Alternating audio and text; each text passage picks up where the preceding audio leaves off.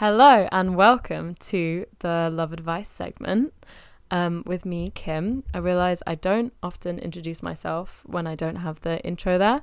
It's me. It's Kim. Hi. I first wanted to do a little update. As the people watching will know, this is the first time I'm recording a video to go with the podcast.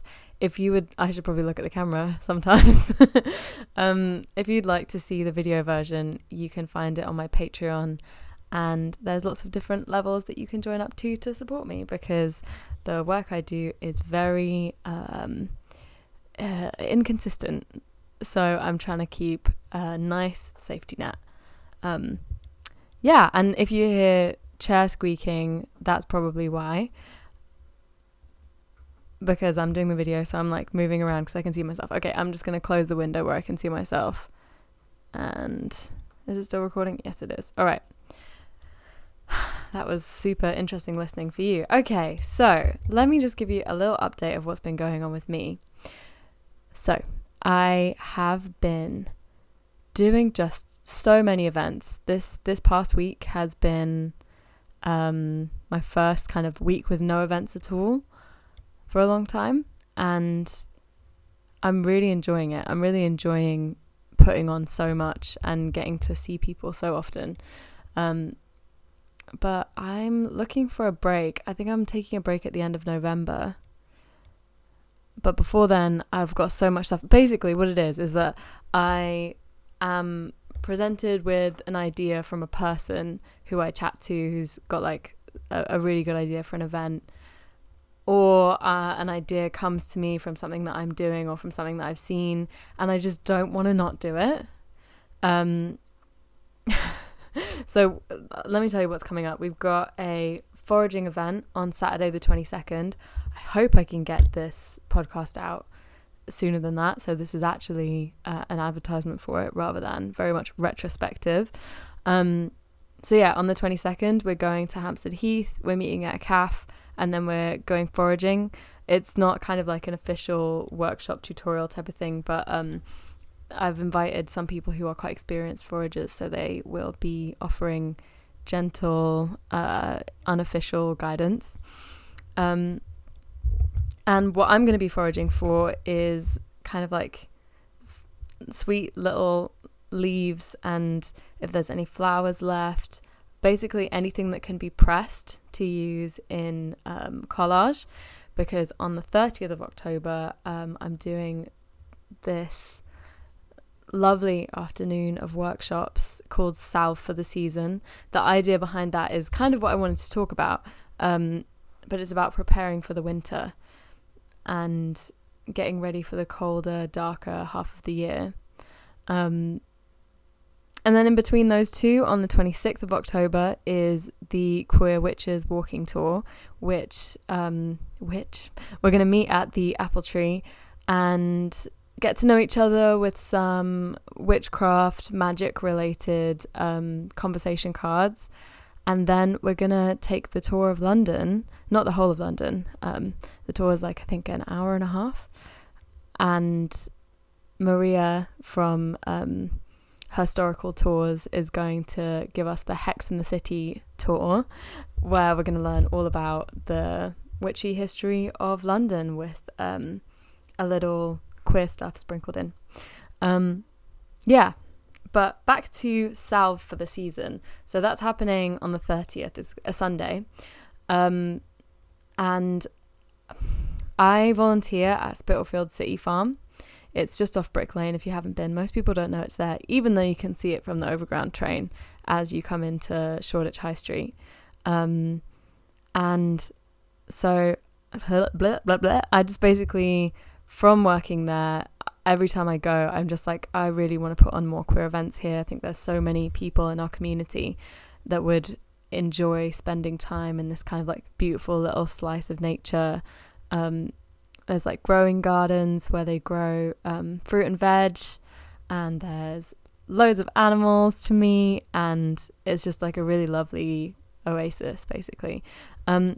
So I decided I don't remember where the idea came from originally, but I basically just wanted to do an event near Samhain or near Halloween that kind of like encapsulated the whole purpose of that sort of celebration. So the whole idea is to kind of like take stock of the harvest and of like the year gone by, and celebrate the coming of the winter and prepare for the negative parts of winter and like the darkness and the coldness. So we're going to do some workshops. Abdul, who I met ages ago at a fruit salad social, when we met, he just started talking to me about, he'd like come from doing some gardening job. I don't remember if it was gardening or if it was just with Herbal Hide. Basically, he does lots of work in herbalism and does workshops and courses for communities, for his local community, at Hackney Herbal, I think it's called. So I've wanted to collaborate with him ever since we met, and now we are. He's gonna do a workshop on how to make herbal skin remedies, so like balms and skin oils and stuff like that. And then my friend Shumi, who I recorded a whole podcast with Shumi and still haven't released it, just because I was getting too perfectionist with editing it, and then this is going to be my signal to actually fucking do that now. I'm going to write it down because it is kind of ready. This was from a very long time, like before the summer, I believe, that we recorded this.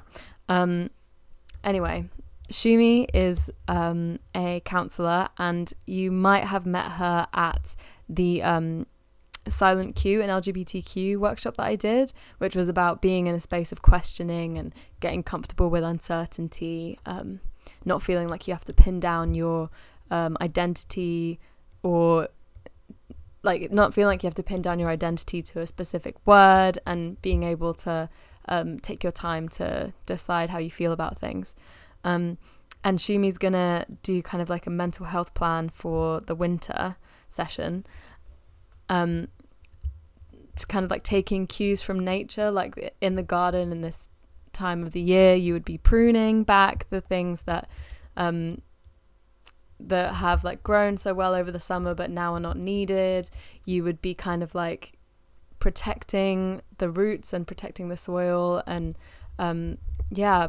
already planning what you're going to grow for next year. So she's kind of taking those principles and applying them to mental health, thinking about what parts of your routine or what parts of your like the things that you do in your day, oh my god, that's what a routine is, could be stripped away to be more beneficial to you in the winter time, and you know which things really need to be protected, and the things that nourish you, and how to kind of like focus on those things.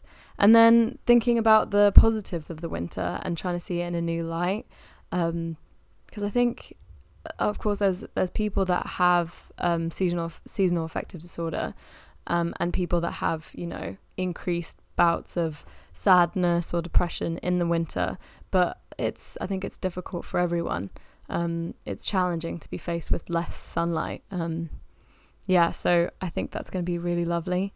And then Maeve, who came to one of the queer zine dating socials, she is doing a workshop kind of based on the idea of a portable paradise. Going to be kind of like crafting in, basically she's done loads of workshops, like crafting workshops with all kinds of people and with kids, and so she has lots of different methods and ideas of like how you can express yourself through craft. So if you're not a fan of painting, you're not a fan of collage, or you'd like rather use words, we're basically just going to explore the different ways to express yourself, to kind of put together your own little personal paradise that you can return to and refer to during the winter. And then afterwards we're going to have a feast all at the farm. So yeah, that's on the 30th of October. The links are on my Eventbrite Instagram. I also have a WhatsApp group for people who are not a fan of being on Instagram and who'd rather just hear about when my events are without having to go on Instagram. So you can I'll put the link to that in the show notes for this episode. The other thing that is going on with me is that I am looking after a friend's dog. I kind of want to show you, but he's sleeping on the sofa. Hopefully he gets up and comes over at some point during this, because I feel like I can't really stop now. All right. And that's really nice. I think I would like to maybe foster a dog. I'm going to look into that because I spend a lot of time working at home. I do all of everything for the business myself, which involves, organizing events, sending lots of emails. There's only 2 jobs, right? Like moving things or sending emails. And mine is sending emails. And I see clients at home. So I think I would really like to have a dog to keep me company. I think that would be really nice. Anyway, that's kind of what's going on with me. I feel like I had something else I wanted to say, but here we are. I think we can go straight into the advice. The first question is, it's not really a coherent question. It's basically just something I've been hearing a lot recently from talking to people at events and from talking to clients. I think I'll just tell you what it is. It's about kind of feeling like the only kinds of people that get together are like butch and femme. It's like the dynamic of a butch person and a femme person getting together is kind of like the only way. And if you happen to be butch and fancy other people who are more masculine, there's a fear that they're not going to be interested in you because you're not femme. And then also if you are femme, that other femmes are not going to be interested in you, that they'll be looking for somebody more masculine. So first of all, this is a classic situation of internalized mask phobia and internalized femme phobia. I think there's some kind of genuine concerns and some biases of like seeing more couples that are in this dynamic, and that can really affect the way you think about it. But we'll talk about that in a second. First of all, I want to address the feeling that another person who presents the way that you do won't be interested in you. So when I'll start with talking about people who are more mask presenting or even more androgynous presenting. Even when you've kind of come to a place where you're comfortable with the way that you present and you're kind of like feeling quite strong in your identity in that way, there can still kind of be almost one rule for yourself and one rule for others of like, okay, this is the way that I want to present, and this is already kind of like slightly unacceptable to society. And so when other people do it, or when other people do it to kind of like a more flamboyant degree, or when other people are kind of more mask or more androgynous, more subverting of gender norms, it's like, okay, that's too far, or like that's beyond acceptable. And in some cases you maybe are presenting that way, and you in your kind of subconscious don't think that what you're doing is acceptable, don't think that the way you are is acceptable. And the reasons for that are pretty obvious, right? Like the way that people dress is very much dictated by societal norms, and what is and isn't acceptable is drilled into you by movies, TV, parents sometimes, education, teachers, blah, blah, blah, blah, blah, blah, you get it. And then when you kind of like look out into the world and see somebody else who is presenting... Okay, wait, no, let me say that in a different way. So when it comes to dating, we can sometimes subconsciously limit the types of people we're attracted to those who are more acceptable. I'm doing air quotes. So if you do have the potential to be attracted, so let's say you are a masked lesbian, and let's say you do have the potential to be attracted to other masked lesbians, you do have that attraction, but you are also attracted to feminine presenting people, and that can be seen as more acceptable by society. Like, that's an acceptable way for a woman to be. And so maybe you're already carrying some feelings that the way that you present is unacceptable. You can't change it. It's the way you feel comfortable. But then when it comes to deciding who to date or who to pursue, it might feel safer to pursue somebody who society sees as acceptable. So like a feminine woman, for example. I think this is a bit more common than you might think. I think this is kind of comp het adjacent. So when people who are bisexual or pansexual default to the heterosexual attractions that they have, what's it called? What's the comp short for? Not complementary. Compulsory heterosexuality. So when you have the potential to date or be attracted to people of multiple genders, but you kind of feel, or you are societally biased to be with people who are of the opposite gender, so that you can be seen as acceptable, or because that's what's kind of expected of you. I think this is kind of adjacent to that, of like when you could be attracted to people who are subverting gender norms, and you can also be attracted to people who aren't, who are like comfortable and enjoy expressing femininity as women, for example. It's kind of, it feels more acceptable to opt or to pursue the feminine woman, the more kind of societally accepted gender expression in that case. So I think that might be part of why this butch femme dynamic seems to be like the norm, or like the only way to be.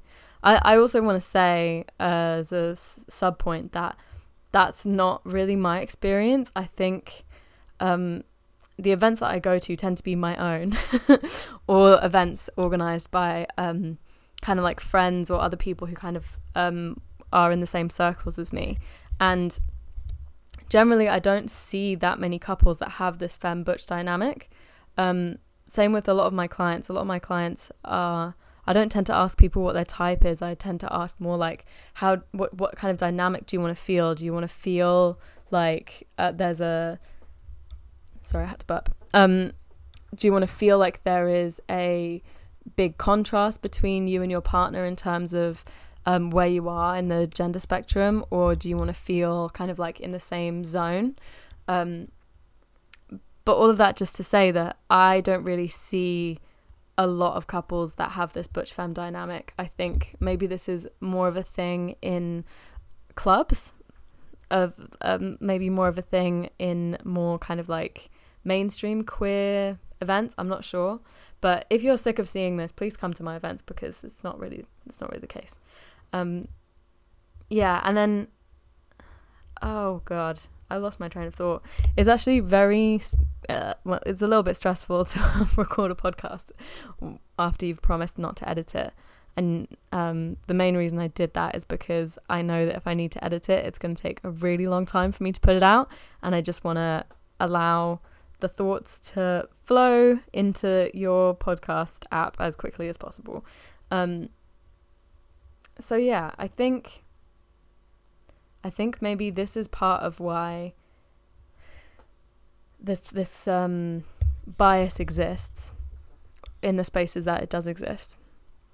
And I think that there's some other reasons as well. I think that being in a queer couple that is more societally acceptable, that is more easily understood by the heteronormative world, will make you a little more visible, will make you kind of more acceptable to the general public. And, you know, when that's the general public that's still asking the question, who is the man in the relationship? When there's a butch femme dynamic, that's kind of something that they can wrap their heads around a little bit more. And And because of this, this kind of relationship is more common in movies and TV. I think that's changing now, which is really lovely to see. But when I think about all of like the classic sapphic movies, there's often kind of like a more masculine partner and a more feminine partner, and it's kind of like this is shown as why it's possible or why it's able to work or something, even if that's not an aesthetic, even if that's just an attitude. Yeah, and I think the most important, two things are the most important things here. Yes, two things are the most important things here. One is this isn't the only way to be in a couple. This dynamic is not the only way to be in a couple. It's not the only way to be happy. It's not the only way to be balanced. If you are somebody who is mask presenting or if you're androgynous, there are so many people who occupy the same area of the gender spectrum as you that would love to date you. There is so much like love among butchers in the community, and it's a wonderful thing, and there's space for you. I think maybe you're just in the wrong spaces right now. So just to one of the most important things is just to realize that there is an abundance of people that you are attracted to that will be attracted to you. They exist out there in the world. I promise you, I've met some of them. And then the other thing to remember is, why is it that you feel the need to change? Because that's often where this question goes when I talk to people. Of like, they're like, oh, so am I going to have to dress more femme if I want to attract the people that I fancy? Am I going to have to grow my hair again? Am I going to have to, squeaky chair. Am I going to have to wear heels? Like, am I going to have to adhere to a gender role that I'm not into just so that I can be attracted to the people that I want? And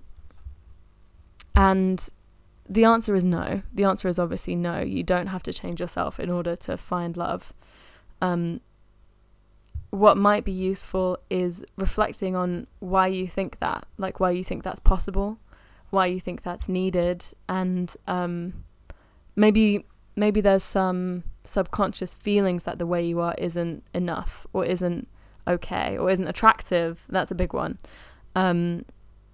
So instead of spending some time growing your hair or trying to fit a aesthetic that you're not comfortable with just to be attracted to certain people, just to be attractive to certain people, spend some time thinking about how you feel about the way you are and why it seems easier to believe that that should change rather than to believe that there are people who will find you attractive and want to be with you. Yeah. It's quite difficult to come down off of answering a question like that and ending with something quite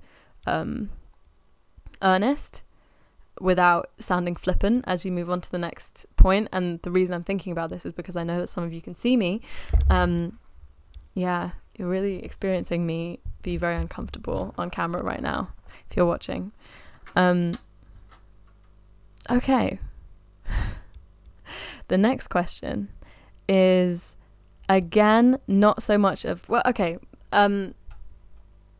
So a friend of mine, I don't want to mention names and I don't want to be too specific about which event it was, but a friend of mine who comes to a lot of my events had a one-night stand with someone from, like, after one of my events, and messaged me afterwards and was like, oh my god, like, we had this one-night stand, like, nothing went wrong, but we're obviously not gonna continue, like, it was just a one-time thing, but now I feel like I can't come to your events anymore, or I'm worried that they feel uncomfortable, they can't come anymore, because we have this awkward thing, and, like, what if we run into each other and see each other at the event, because we both come to them, so oh my god, have I just, like, completely ruined my own social life by excluding myself from a bunch of events that I really like? So I suppose this is advice on recovering from a one-night stand. And give me just 1 second, because there is noises in the background. Okay. We're back again. So recovering from a one night stand. First of all, I would say that generally, if you're worried about coming to an event because you're going to run into somebody, bottom line, this is the queer community. We all understand. Our pool is limited in many ways. Our events are limited. Our spaces are limited. There's not a million different places you can go to get the feeling and the activities and the vibe that you want. So please don't let a one night stand cut you off from your community, from your support, from spaces where you feel comfortable to be yourself. But that is a lot easier said than done. So I think there are 3 sort of steps to recovering from a one night stand in this way. So first of all, I would say figure out how you feel. Whichever way is easiest for you to do this, figure out how you feel. So this could involve journaling. That's what it involves for me. I normally don't know how I feel about something until I've written it down. This could involve speaking to friends, getting some perspective.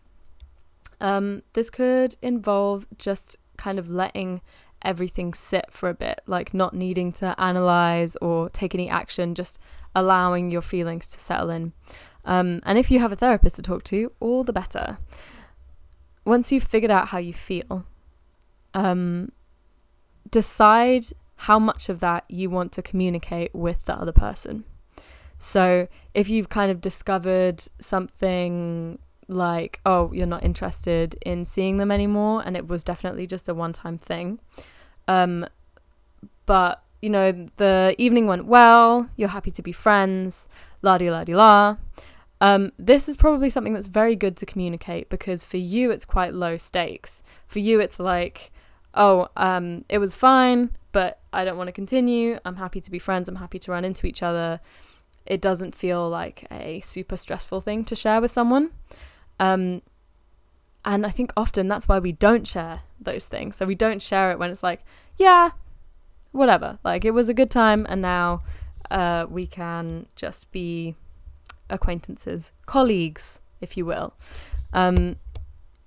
So we often don't communicate it because it seems very low stakes. But when you've figured this out about how you feel, and if you are somebody who could potentially say that to someone, like you feel confident enough to share that you feel that way, I think it's important to do so, because if the other person is maybe more nervous about running into you, or the other person maybe has more feelings about it than you do, it's going to be much more difficult for them to share, even though maybe it's more important for them to share because it's high stakes.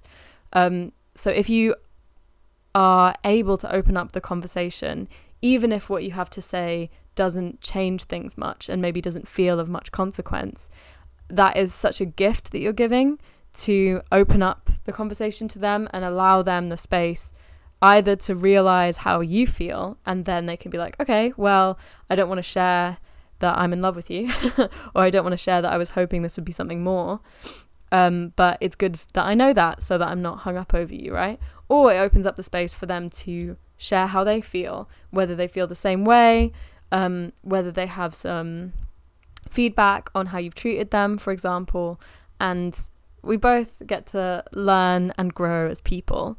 Part of this communication should also involve, like, is it okay for us to run into each other? So maybe if something quite vulnerable happened, and one of you would like to have some space or some like a period of time when you know you're not going to see each other, that could be negotiated at this point. To be honest, this is quite true for even more than one night stands, even kind of like relationships or flings.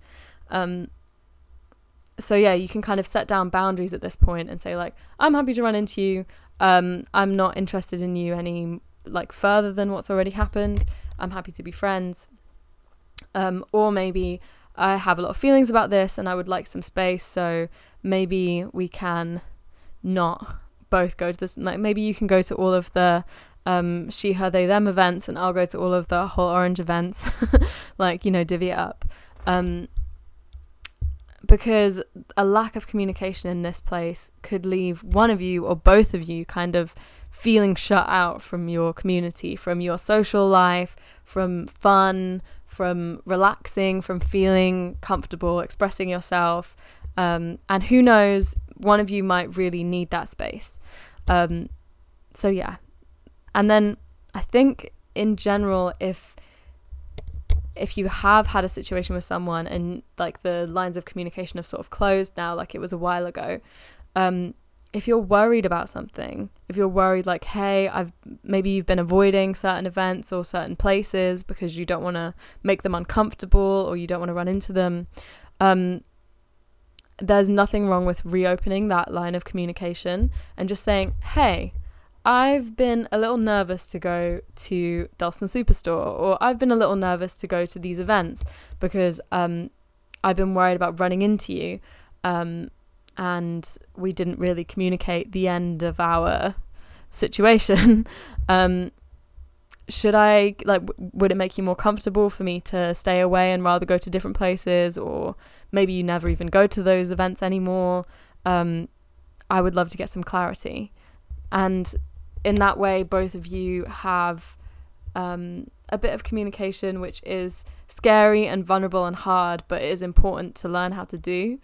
And you both get some clarity on, what the situation is between you and whether you should come back to your community, or maybe there was no problem to begin with, These things can often be a lot bigger in your head.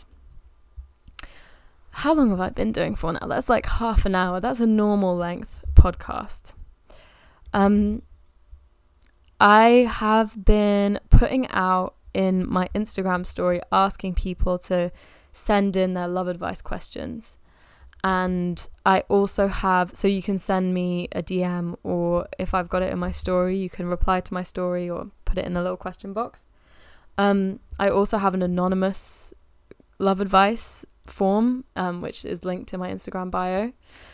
You can email me if you like. I haven't been getting any love advice questions directly that are kind of like formulated questions. Everything I've been talking about for this episode and the last episode have been just kind of questions that have come up a lot with clients or at events or just in friend conversations. So please don't be shy in sending me your questions. I really like it when people send in voice notes. That's lovely because then you can really hear the whole situation, and people can hear the emotion as well, which I think is really important. But obviously written questions are great as well.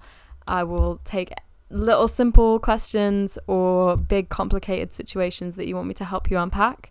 I basically just want to know what you need to hear about it. I want to know what kind of advice you need. What was I going to say? This is the problem with just talking alone in a room. There's nobody to interrupt me and guide me. The other thing is, if you have any event ideas, or there's any events that you want to see, or you're doing some kind of project and you want to collaborate, please get in touch. Just to let you know, I won't be able to add any more events until 2023, which is exciting, but also could be a little frustrating. So please get in touch, but bear that in mind. What else do I want to say? I don't know. How are you all doing?